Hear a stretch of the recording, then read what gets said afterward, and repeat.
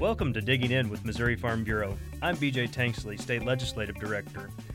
If you were not able to join us for the virtual commodity conference this year, this is the opportunity to listen to Session 4, in which Darren Haslag with the Missouri State Highway Patrol visits us a little bit about rural crime. When I first came to Missouri Farm Bureau, I was working in southeast Missouri, and rural crimes was a major issue. This is a great opportunity to listen to Officer Haslag talk about what the State Highway Patrol and local jurisdictions are doing to combat rural crime across the state of Missouri. If you would like to see the full video of the commodity conference, it's available at mofb.org/events/commodity.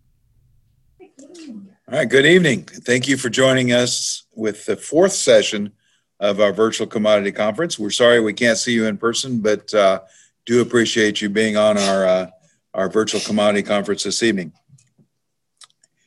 People are participating this evening in three different ways: with Zoom, with a conference call, or with Facebook Live. We are also recording each session, so if you're not able to listen to all of it, you can go back and pick up the recording, and that will be, you can find that, and the web address is mofb.org/event/commodity. And we'll leave that up and advertise that, and hopefully get a lot of people who may or may not be able to join us this evening to be able to watch later on. If you're watching by Zoom, you can ask the question at any time by pressing or clicking on the question and answer tab and typing in the question. If you're calling in by telephone, press *9 on your phone, and this will tell us if you're interested in asking a question. And when we get to you in the queue, we'll unmute your phone and you can ask a question. If you do that, please let us know your name and county. To begin session number 4, we're happy to have Missouri Farm Bureau's 2 ambassadors and Promotion and Education Director Jennifer Poindexter is going to introduce them. So I will turn the screen over to Jennifer. Take it away, Jennifer. Thanks, Blake. 2020 has been an unprecedented year for everyone. The ambassadors have been no exception. Here to introduce themselves to you as members is Chloe Mumford and Ben Lubring. Chloe? Good evening, everyone. Like Jennifer said, my name is Chloe Mumford. I'm originally from Troy, Missouri, Lincoln County area. I am going into my 3rd year at Mizzou, majoring in animal sciences, and my plan is to be a food animal veterinarian. Thank you all.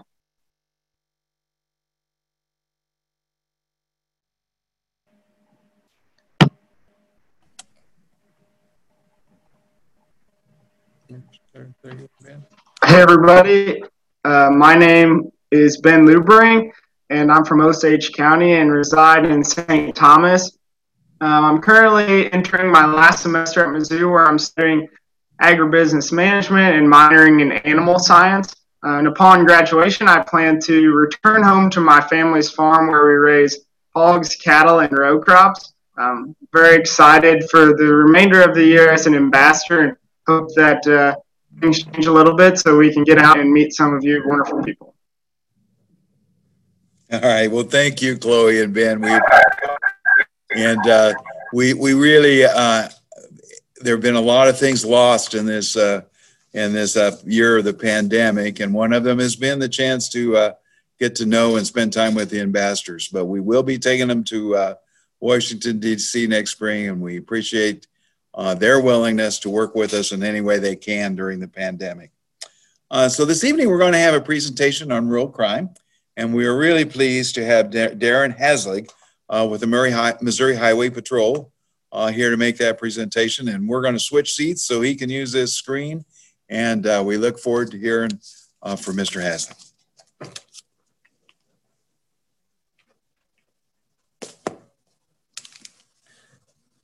All right. Hello, everyone. I'll give you a little bit of a background on myself. My name is Darren Haslag. I'm a sergeant with the Missouri State Highway Patrol. I've been with the Highway Patrol for 19 years. For the previous 9 years, I've been assigned to our Division of Drug and Crime Control. For a lot of people that don't know what our Division of Drug and Crime Control is, it's actually the investigative branch of the Highway Patrol.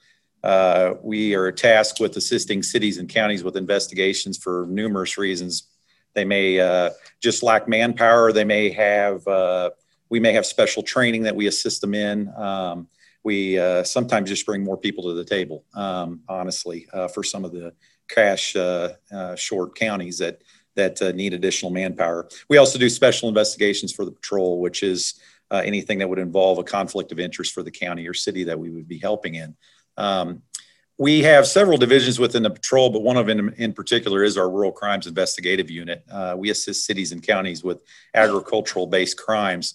I am not currently a rural crimes investigator. I'm filling in for a gentleman who actually got called out to a homicide up north in Missouri, but I did spend about 2.5, almost 3 years in rural crimes here a few years ago.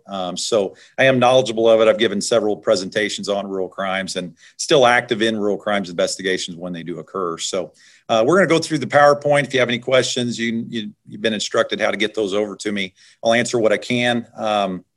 And I think at the end, we'll open it up for some questions as well, or some open forums. So we'll go ahead and go through the PowerPoint real quick. Okay, the Rural Crimes Investigative Unit, like I explained before, works in conjunction with the Governor's Livestock and Farm Protection Task Force. This unit consists of 9 different investigators located throughout the state, and we have a criminal intelligence analyst that works in our MIAC that tracks crime trends, helps put out bulletins, basically is the go-between between counties and investigators when there's a trend of a particular crime that goes on. And then they also run intelligence for us when we need to know something about a person, a vehicle, a registered plate on something, various things like that. So this is some of the organizations that are a part of it. As you see, Farm Bureau is, Cattlemen's Association, MU, Missouri Department of Agricultural, the Missouri Department of Public Safety, Sheriff's Association, ourselves, USDA, and Missouri Pork Producers. Just a little breakdown on rural crimes and why it's so important and why this division was originally put in place. So far since our inception, we have worked 2,967 rural crimes incidents. That's probably changed even since this PowerPoint's been put together. We've made 643 arrests during those investigations, and this is the big number here. And I know this is climbing every day. It's $18.5 million in property recovered during our investigations. So very needed asset. It's kind of hard to tell in this PowerPoint right here, but this breaks down some of our regions. I, in particular, was a part of the central region, which is kind of a yellow color on that map. The units have changed a little bit. Mine used to be 13 counties. I'm not sure what it's up to now, but we took on some of the lower counties there in the central region. But there's an investigator based in every one of these regions within the state of Missouri. So some of the crimes that we work, here's just a few of the examples: animal cruelty, arson. I've worked a lot of arsons, burglaries and theft. That's one of the most prominent ones. Chemical theft, equipment theft, fraud. We have fuel theft, grain theft, livestock theft, metal theft. We have property damage, and I actually was involved in several. A lot of people wouldn't think it would happen that often, but timber theft, people going on and cutting marketable timber off people's property. So just a few stats that they put together in the PowerPoint we'll talk about. Only 21% of stolen equipment in the United States was recovered in 2016. So when we do get a theft, we're not necessarily the most successful at getting a lot of that back, but we do give it all of our attention, and we are able to track down. Usually, if we're able to bust up a theft ring, we end up recovering an awful lot of property at one time. So, law enforcement agencies often do not possess resources and personnel needed to combat rural crime. It's a big reason why we exist. We can actually come in and specialize that. Many counties are tasked with maybe their deputies take a rural crimes related call, and then they go and have to work a domestic, and then they may have to work assist on a crash on one of their county roads. And so they're stretched thin in a lot of different ways. And we actually have investigators that are able to work specifically on rural crimes, which is awful helpful when you're trying to solve these problems. So crime series spread across large areas involving multiple jurisdictions. That is specifically important for our unit to be a part of because I worked many thefts that I attended intelligence meetings around Troop F. And so we would have some of our southern counties that wouldn't necessarily know what was going on in our northern counties. Well, unfortunately, criminals don't really care about county lines. And so they commit the thefts and the crimes across county lines. And we're kind of a way to bridge that gap between counties and enable them to talk to each other and be knowledgeable of what's going on in the other ones. So of 114 counties, I think we've listed 101 of them are categorized as rural. through the federal government's definition. So it's primarily a rural state, as you all know. So talk about paying attention to rural crimes and why it's so important. We all know about what happens when a bank is robbed in Missouri. We generally get the guys with the 3 letters on the back of their jackets come out and help, and we send the cavalry into a bank robbery. A lot of people don't know what the average bank robbery is. And I would just question you or ask you to think about that in your home or wherever you're viewing this PowerPoint at, is what do you think the average bank robbery is? Then you start looking at what do you think the average cattle theft is when compared to the bank robbery. And we'll put all these totals up here soon. Also, think to yourself what the average copper theft is from an electric co-op or an asphalt plant or a quarry or an ag-based business. What does it cost in materials? And then what does it actually cost to fix the equipment that's damaged from the metal theft that occurs?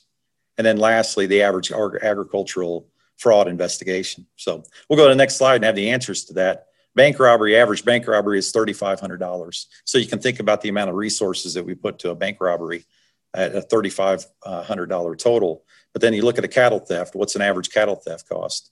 $18,500 is the average cattle theft. So you can see why, when you put it in perspective and into these numbers, why rural crime and rural investigations are so important. $50,000 for an average metal theft, and an ag fraud case can average up to $1 million. So. Cattle livestock in Missouri. Although Missouri produces a variety of livestock, its largest livestock industry is cattle and calf production for the nation's beef market. Cattle livestock theft, statewide totals for cattle theft are unknown. It's very hard to track because cattle theft incidents are recorded by law enforcement agencies that investigate them. Sometimes they don't necessarily pass that data or that information up to a centralized agency. And a lot of cattle theft actually, unfortunately, goes unreported. So it's hard to tell exactly what our cattle theft impact is in the state of Missouri. What's some things we can do to stop some of this crime, and particularly cattle theft in our state? Naturally gated driveways. I've interviewed many thieves in jails and prisons around the state, and the 2 things they primarily told me when they're looking at stealing from a property is if it has gates and if it has cameras, they stay away from it. So I recommend, I've got a rural property and I made sure I put both of them on there to cut the theft down. And I've never had any problems, knock on wood. And generally they say if they see those 2 things present, they will stay away from the property. Lock pastures, avoid using roadside feeding and loading pens. Naturally keep your fences up, maintain your fences.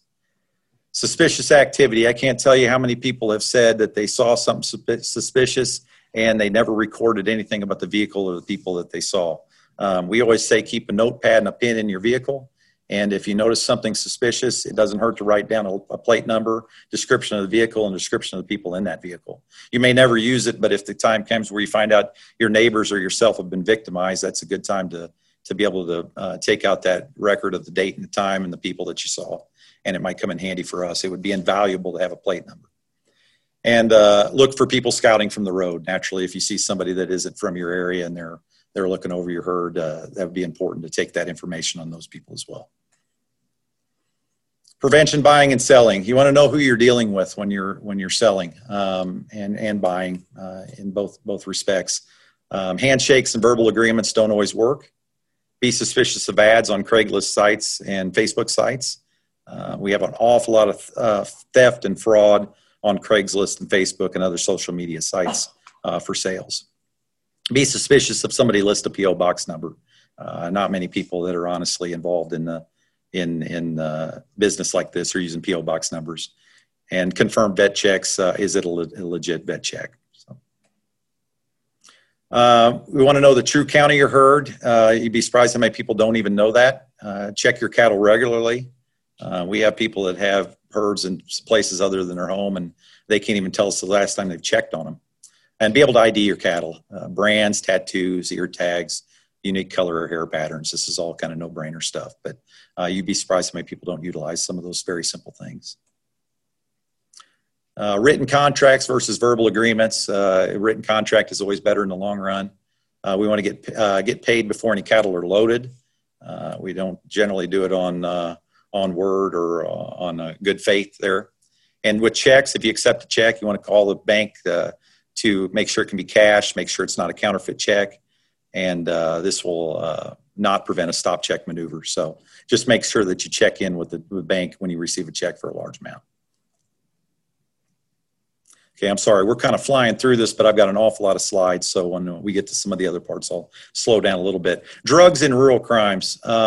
Most property crimes in rural Missouri are committed to feed the use of illegal drugs. I would say, I couldn't even hang a percentage on this, but we were talking about it before the meeting in the group that I'm in the room with here, and drugs are driving most of our crime. In the 9 years that I've worked homicide investigations, I've got one homicide that wasn't drug related. And a lot of that goes with the theft. They're feeding their drug habit. They can take property that they steal and quickly turn it into cash, which can be traded for drugs. They'll either sell it or trade it for drugs. Drugs and property crimes are considered nonviolent. Generally that's true as far as a property crime goes, but it can turn violent as the steps go down in the drug sales and things like that. And the risk of getting caught is generally not a concern to the suspects. They feel pretty comfortable that they can get away with these thefts, and they usually do their scouting and have watchers and have people help them with it. So, meth. Everybody knows about meth. Methamphetamine is a drug of choice in the rural areas. We're still fighting this meth problem. Several years ago, we took steps to cut down on the production of meth by limiting pseudoephedrine, where they couldn't make their meth anymore. The problem is now they're bringing that meth in from out of state. Kansas City is a pretty big hub for meth. Down south is a pretty good hub for meth. And so while the production of meth has been cut down, the purchasing of meth is not. People are still using it. Problem is that price has went up now when you cut down the production, and so people are naturally stealing to feed that meth habit. Okay, everybody's seen these pictures. They're all over the internet. You can find hundreds of these, but it just shows a little bit about the damage that meth does to people. And I think even people that are not even in law enforcement nowadays can see someone that's under the influence of meth and have a pretty good idea what they're looking at. Even my family and friends say that person looks like they're on meth.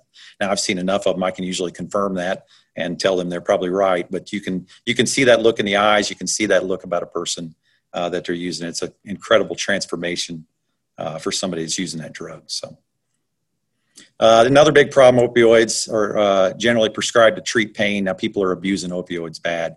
They're addictive and often misused. This is one of the biggest epidemics facing our communities and law enforcement today. Misuse of pain medications has fueled the need for alternative site or street drugs such as heroin. We have a lot in our rural communities. I've worked a lot of thefts where someone will come up to your door and ask to use the bathroom, and then when they're in the bathroom, they'll go through your medicine cabinet to try to obtain drugs. They're relentless, and the addiction to opioids is.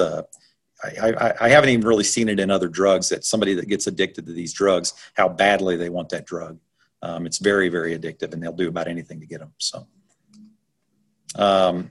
just a figure from the CDC, 91 Americans die every day from opioid overdoses in the United States. And I think our next slide even goes a little further into that. 6 people try heroin for the first time each day in our country. Heroin is the next stepping stone for people that are addicted to opioids. Many times they'll get addicted to opioids. They'll want a stronger high. They'll want a harder high. They'll look towards heroin. So 600 people a day are trying heroin for the first time in the United States. 4,000 people misuse someone else's prescription medications every day. And research shows that 2 out of 5 teenagers have experimented with prescription medications. On average, one person dies every 15 minutes from the use of opioids. We actually had a conversation one time, and the research was showing that there were parties out there for high school age kids where they would bring prescription medication from their families' homes, pour it in a big melting pot bowl, and then everybody would grab a handful of it. And what a dangerous thought that is, that's facing our youth today, that they're actually doing those kind of things. But unfortunately, it's a growing problem for law enforcement and the people of Missouri. So this just breaks down the opioid use in the United States. While we account for 5% of the world's population, we account for 80% of the world's opioid painkillers and 99% of the world's Vicodin. So we are a big consumer of these drugs, both legally and illegally, unfortunately. This is the only state in the nation that doesn't have a prescription drug monitoring program. So we're kind of alone in this fight against prescription pills, and particularly finding out who's taking them and how many are being prescribed. Missouri is the only state in the country without a prescription drug monitoring program. For every 100 citizens in our state, there are 95.2 prescriptions for opioid pain medication. I pose that question to my friends, and generally, the biggest part of them don't currently take any opioids or prescribed any. So you can imagine that 95.2 prescriptions for every 100 citizens. There's an awful lot of multiple prescriptions, a ton of multiple prescriptions for 1 or 2 citizens there that are bringing the numbers up. Nearly every heroin user started with a prescription pain medication addiction, just like I said earlier. Okay, let's see what goes on in this slide. Okay, this is just a breakdown of what feels good. There's a dopamine release in your brain that basically tells you how you experience joy in your life. And this is just an example of some of the things: food, sex, nicotine, cocaine, where that relates to dopamine release in your brain. Again, dopamine is your ability to feel enjoyment, to feel happiness in your brain. And you can see what heroin does. The problem that happens is, and I don't know, I'm not familiar with the next slide, but the problem happens is that dopamine release and the use of some of these drugs fries that dopamine receptor in your brain, which makes it difficult to feel that happiness again. And so they're constantly chasing a high. If you hear somebody talking about chasing a high, they're constantly trying to get as happy or as excited or as fulfilled as they were on the last time they took that drug. And what happens is when we talk about people seeing meth users and some of these heroin users and how they have that particular look, a lot of times the happiness is just drained out of their face. It's because they're chasing a high that they can never catch, because what they've done is they've fried those dopamine receptors to the point where they can never feel that happiness again, no matter how much drug they take. So just a little bit of the physical portions of drug use. So we jump right back into metal theft here. And again, this is probably one of our most common thefts for feeding the drug problem. Metal theft has become a widespread problem across our nation. The theft of metal and other materials from construction sites, power transfer stations, vacant properties, farms, and highway and roadways is a large problem and is growing. If you haven't had metal taken from your farm or your property, and you maybe don't know of anybody that has, I'd be surprised. I would say everybody out there has either been a victim or knows somebody that's been a victim of metal theft. Common factors in this: it's the thieves' quick need for money for drugs. Like we talked about earlier, they're stealing this metal for a quick turnaround so they can pay for their drugs. Scrap metal redemption prices. It depends on the value of scrap metal at the time, but sometimes you can tell when copper prices go up, there's a lot more theft naturally involved in it. Most victims are easy targets. These are in areas where they can get into and out of pretty quickly. Generally, people aren't secure in those properties. And multiple options for sale are easily fenced. They have a lot of places they can liquidate this metal, and a lot of places that they can make a quick sale on it. A good example here, gentleman that was caught on surveillance camera, kind of a gory picture, but what they're doing is they're breaking into these sites and they're cutting copper wire that's sometimes live. This gentleman did that. That's a picture of him on surveillance camera before. And I think this was a theft from a cell phone tower location where he was cutting some big electric line with a set of wire cutters basically, and got into the live wire. They just don't think. So equipment theft, we have a lot of equipment theft. I worked a ton of this when I worked with rural crimes out on the road. Equipment theft occurs during all hours of the day. They're very brazen. They'll walk in the middle of the day and take something. Generally, if they act like they know what they're doing, some people don't ask any questions. So if somebody sees them loading a tractor up or loading a four-wheeler up or a side-by-side up, there's not a lot of questions asked of them why they're there. It includes anything from small trailers to large industrial machinery. Thefts are often calculated and the stolen items are taken to a predetermined location to elude law enforcement. There's a lot of planning involved in this. And generally what we find is, because of the use of surveillance cameras, people are stealing trucks and trailers for the purpose of stealing equipment. So we can get a truck on camera stealing a piece of equipment, and it probably more than likely was stolen as well. So many thieves are skilled in quickly changing the appearance of the stolen items and removing identification numbers. They know what we're looking for. They know how to hide that piece of equipment that we can't detect it when found later on. So, good example of a VIN plate or a serial number plate taken off a piece of equipment, basically drilled out the rivet holes there and took that metal plate off.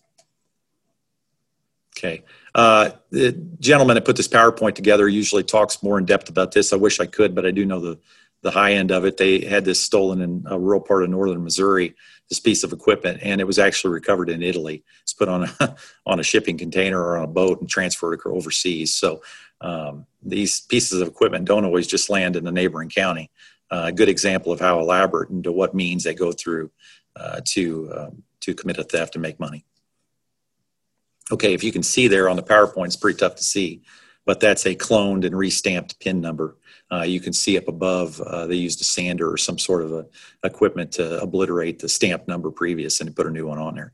That was only uncovered when we stripped back the paint from the piece of equipment. So, talking about securing that property, we talked earlier about interviews that I've done with people in prisons and in jails that have been committed of or convicted of thefts or been arrested for thefts, and some of the things that they look for. This is just some of the information that we have about their forced entry and the thefts that they're committing. 6 out of 10 burglaries have no sign of forced entry. That means that there's unlocked buildings and open doors and open gates that they're able to walk right into and commit these thefts. So the importance of putting gates and locking doors is paramount in combating rural theft. An estimated 45% of victims in theft cases knew the suspect. Most of the time, these people were on that farm before, were maybe a friend of a person that's been on that farm before, but they have intimate knowledge of where they're going to steal these items. Be aware of things such as fuel cost, inventory, and employee or family members who suddenly have extra money. If you have workers working for you, we worked a large chemical theft in one of the areas, wine countries here, where the gentleman was slowly skimming chemicals off for wine production, and I think it was to the tune of about $130,000 worth of chemicals. And just noticed after a pattern of years that his chemical costs were just not getting any better, getting worse and worse, and found out that he was purchasing chemicals in the name of the farmer and slowly stealing them out from underneath him. So communicate with your neighbors. If you don't know your neighbors well, get to know them and have them on speed dial. If they see something, just like before where you write down a plate and write down a description of somebody, have that level of communication with your neighbors. If you see something that's going on at your neighbor's property, any good neighbor is not going to have a problem if you make a call and see if everything's okay and if that was going on with their permission. So, like we said before, routinely take stock of your equipment and your livestock. Check on them often. Isolated areas are appealing to criminals. They love somewhere that they can't be seen, and they don't like surveillance cameras. And again, they don't like locked gates. And note tag numbers from strange vehicles. Like I said, keep a pen and a paper in your vehicle when you're patrolling or driving on your county roads. So, identify your assets. Assets should be identified, inventory, and monitored as closely as possible. Too many victims are unable to provide information such as what is missing, description of missing items, serial numbers, and date when the items were missing. Normally, when I give this program in front of people, I say how many people have guns in their house, and I usually get probably 90 to 95% of hands raising, and then I say how many people have the numbers for those guns written down somewhere where if they get stolen, we can get the numbers entered, and I'm lucky if I have 50% of those people that still have their hand up. So take record. We all got cell phones. We all have digital cameras. Take pictures of your equipment. Take pictures of your valuables. Take pictures of your weapons. And then particularly take close-ups of those serial numbers on all those items and keep it on a file on your computer or in a thumb drive in your desk. And then that way, if you get an item stolen, we can at least have a number to go by. Because if we have a gun stolen and there's no serial numbers to it, it's very, very difficult to recover. And we've actually, just recently, I worked a case where we recovered 127 stolen firearms at a home of a man. And I bet we probably returned maybe 10% of those guns to the owners. The rest we knew were stolen, but we had no way of getting them back to the rightful owners because nobody had any numbers on any of their guns and couldn't describe them. So, lock it up. Provide sheds or fenced areas for the storage of equipment, materials, and those things considered assets or valuable items. Can't tell you enough times. Just lock them up with a gate, lock up the building. It's a short amount of time for you to have to unlock your gates or your buildings to keep a criminal from just walking out with something. Lock chains, gates, doors, and remove all keys from vehicles. Vehicles are the mode of transportation for nearly every rural crime, so don't let them come in with a truck, back up to your shed, and load up your chainsaw and your brush cutter and everything else that you've got in there. Keep equipment and property stored in a location that is not visible from the roadway. They're prone to just take advantage of the easy opportunities. So if they're driving around and see something, or if one of their friends is driving around and sees something, that might just draw their attention to do a little bit closer looking on your property. So if you can keep that away from the site, from the road, you'll be better off. In addition to lock it up, we have light it up. Criminals hate lights, whether that's a solid burning light or a motion light. A properly lit area can act as an effective deterrent to criminal activity.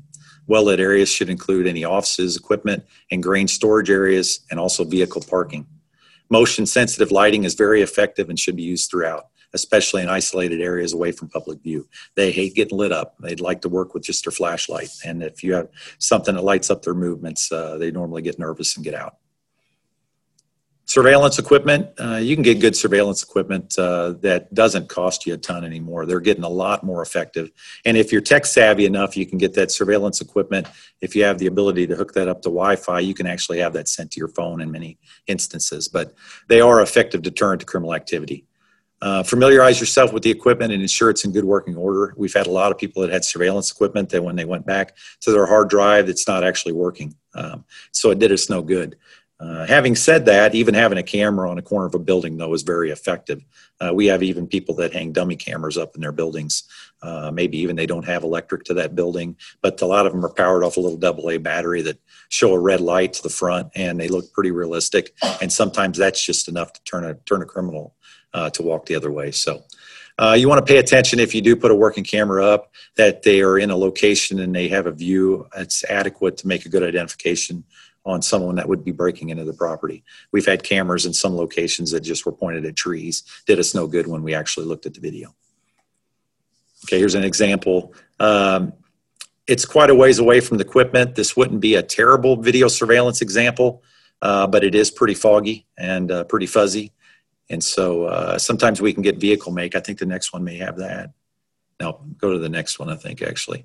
There, that would be, you know, with the toolboxes in the back and there's some identifying marks on the truck, that would be very handy. These are basically 3 examples of not the best video surveillance cameras that are out there. We'll take whatever we can get, but there are some that would show the license plate from this location. So they're getting better all the time. So I would recommend you do some research on video surveillance systems and see what you can come up with for your property. There's another example. So, okay, talk about how they get rid of items for drug sales. I recovered an $11,000 side-by-side from a gentleman that sold it to a meth supplier in Kansas City, and he got $500 for that piece of equipment. I would question you on what you think this thing is worth here. Just say that to yourself, what you think this tractor is worth, and then we'll tell you what they got for it on the next slide. $3,500. It was a $29,000 tractor. So we'll go to the next slide.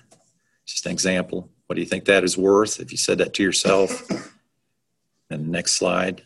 Paid $500. I got $500 for that lawnmower. It says $13,000. I don't know. I'm sure it was up there. I don't know the exact amount, but I'm going to trust him with the $13,000s. If you drive by a property and you see this, that's probably a pretty good idea. There's something underneath there that you need to take note of. That is an example of a piece of recovered equipment that we actually found in that condition. Another one. I don't know who parks it like that, but a little mini excavator. It doesn't really serve as a lean-to as far as I'm concerned. Okay, we're going to get into this just a little bit. This delves away from rural crime just a little bit. We like to visit on the Missouri Castle Doctrine. A lot of people have questions about if somebody breaks into my property and I have a firearm, what I can do about that. The statute allows citizens to use physical force upon another person when, to the extent he or she reasonably believes such force is necessary to defend himself or herself or a third person from what he or she reasonably believes to be the use or imminent use of unlawful force by such other person. We highlight in bold, or we at least got it capitalized, reasonably, and we'll talk about reasonably here in just a little bit. So that's the definition. It does allow for the use of force against persons who unlawfully enters or remains after entering a residence or vehicle lawfully occupied by a person using force. So they enter force to enter the building where someone is or a vehicle where someone is. You do not have to be the owner of that property. If you're in the property or in the vehicle, you do not have to own it. And you must be there under the authority of the person who owns the property. So you break into somebody's house and somebody breaks into that house, you're not covered. So if you're allowed to be in there, it's a different story. The person using force must reasonably believe the force is justified to protect him or herself or another person against death, serious physical injury, or any forcible felony. So you have to reasonably believe that that person is going to cause physical injury, serious physical injury, or death to you or someone else in that house. Person does not have the duty to retreat from the residence, vehicle, or property when they have the right to be there. So you don't have to run away, basically. It's a simple layman's terms for what that means. A person using force must stop when they believe there is no longer a threat. So once you stop the threat, you need to stop the use of force. What does this mean? This is a question we get a lot. You cannot use deadly force against a person who's carrying a toolbox from your machine shed.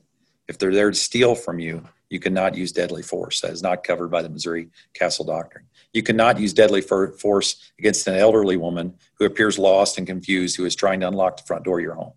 You have to be able to say that you believe there was going to be serious physical injury or death to the person that's in the house from the person that's trying to enter the residence. Any use of force must pass the test of reasonableness. What would be a reasonable person believe if they were put in that situation? It allows for the use of force in defense of persons, but it does not allow for the use of force in defense of your property. Okay, we're going to talk just a little bit about this, and then I think we're going to kind of wrap it up and open it up for any questions that anybody would have. We put out rural crimes bulletins, so if there's thefts in a particular area, it can be triggered not only from a law enforcement agent or agency within that area, but it also can be triggered by an individual. Email rural crimes at this email address here, and we're going to leave it up for a while if you want to write it down. This telephone number is very, very important to knock down, 888-848-8477 or tips, to request bulletins for dissemination in your area, or if you need any type of help with a criminal investigation involving rural crimes. I might go back to that one just real quick. There we go. Nope, that's okay. We have not only law enforcement sensitive bulletins, which just go out to law enforcement officers, and that's normally triggered by a law enforcement agency, but also we have public awareness bulletins, and that goes out to the general public. But I would encourage you to write down that email address, write down that telephone number, put it on a magnet on your refrigerator along with the pictures of your grandkids. And if you have some sort of problem, you can call that number. That number will know how to get a hold of the rural crimes criminal investigator in that area. One of our first steps that we will do is we will contact the sheriff's department or the municipality in the area where the crime occurred, and we will talk to them about the crime. We'll get them involved. We don't do anything without the involvement of the sheriff's department or the police department in the area. So, and just a little bit of tooting our own horn. We'll flip to the next page. October 28, 2014, the Rural Crimes Investigative Unit was recognized and the recipient of the International Association of Chiefs of Police Thomson Reuters Award for Excellence in Criminal Investigations. That is a big worldwide award for our approach to rural crimes enforcement and the results that we were getting for some of the things that we were doing. So my name is Sergeant Darren Hoslag. I can sure help you with rural crimes if something comes up, mainly by pointing you in the direction of the right guy to talk to, but I also have done a few, still continue to help with rural crimes. But again, there's that telephone number, there's that email address, jot those down. And if all else fails and you don't get these jotted down now, contact the Missouri State Highway Patrol at any of the numbers in the area you live and tell them that you'd like to talk to the rural crimes investigator, and they will get you in touch with somebody. So. All right, thank you very much.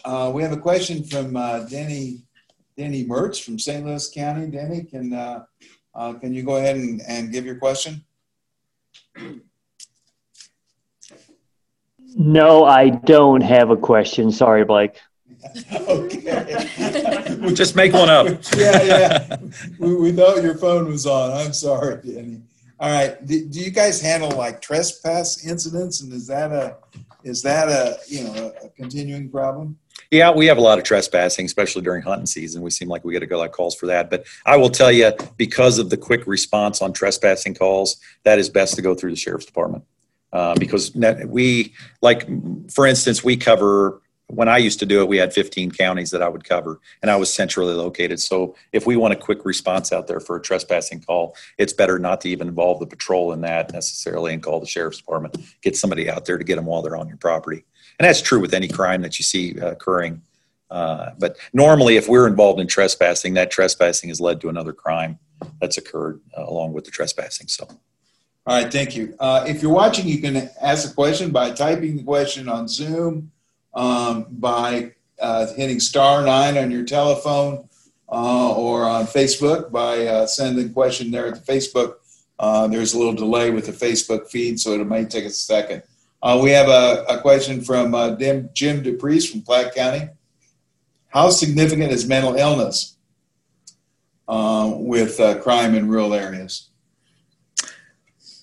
I can't say that I got a lot to speak to as far as mental illness playing a role. I'd say, and it depends on how liberal you want to be about the use of drugs. I mean, using the drugs, being under the influence of drugs, being dependent on drugs is probably more prevalent in driving rural crime than anything. But no, I can't really say that I can speak to mental illness necessarily having a correlation with increased rural crimes. All right. Are there any other questions? You got to tell us the story of your best day working rural crime. Okay. Well, I was sharing this with them earlier. We worked down in Morgan County with the good guys down in Morgan County Sheriff's office, and we had a tractor thief that was going around and basically trading meth to young kids for stealing his wish list of tractors and other equipment. And I had an opportunity to interview him prior to Christmas. I think it was the 23rd of December that particular year. And part of what I worked out with him was that if he was honest with me and helped me recover and get back all the equipment to the farmers that he had taken tractors from and side-by-sides and trailers from, that I wouldn't take him to jail until after Christmas. And in that particular time, we spent Christmas Eve delivering tractors back to area farmers. And I actually figured he'd taken them with some fuel in the tank. So on the way back to taking them back, I made him fill them up with fuel, which I thought was kind of a cool move. So everybody that got their tractor back got a full tank of fuel with it. And I actually kind of took a snapshot with my phone of the guy filling the tanks up and sent it to my buddies at work and said, well, this is a new one. Got him actually putting fuel back in the tanks of the tractors. So that was probably my best day. I didn't wear a red hat with a ball on the end like everybody thought I should, but I had it in spirit. Let's put it that way. So, all right. I had a question from Southeast Missouri. There's been a rash of Starfire GPS receiver thefts down there in that part of the state. Have you seen that in other areas of the state? I can't say I have. No, I haven't. Hopefully, and it was what area was it? In Southeast Missouri. Southeast Missouri. Okay, yeah. That would be something that hopefully I can make a call out to our rural crimes investigator down that way and see what they know about it. But no, not up here. No. All right. Any other questions?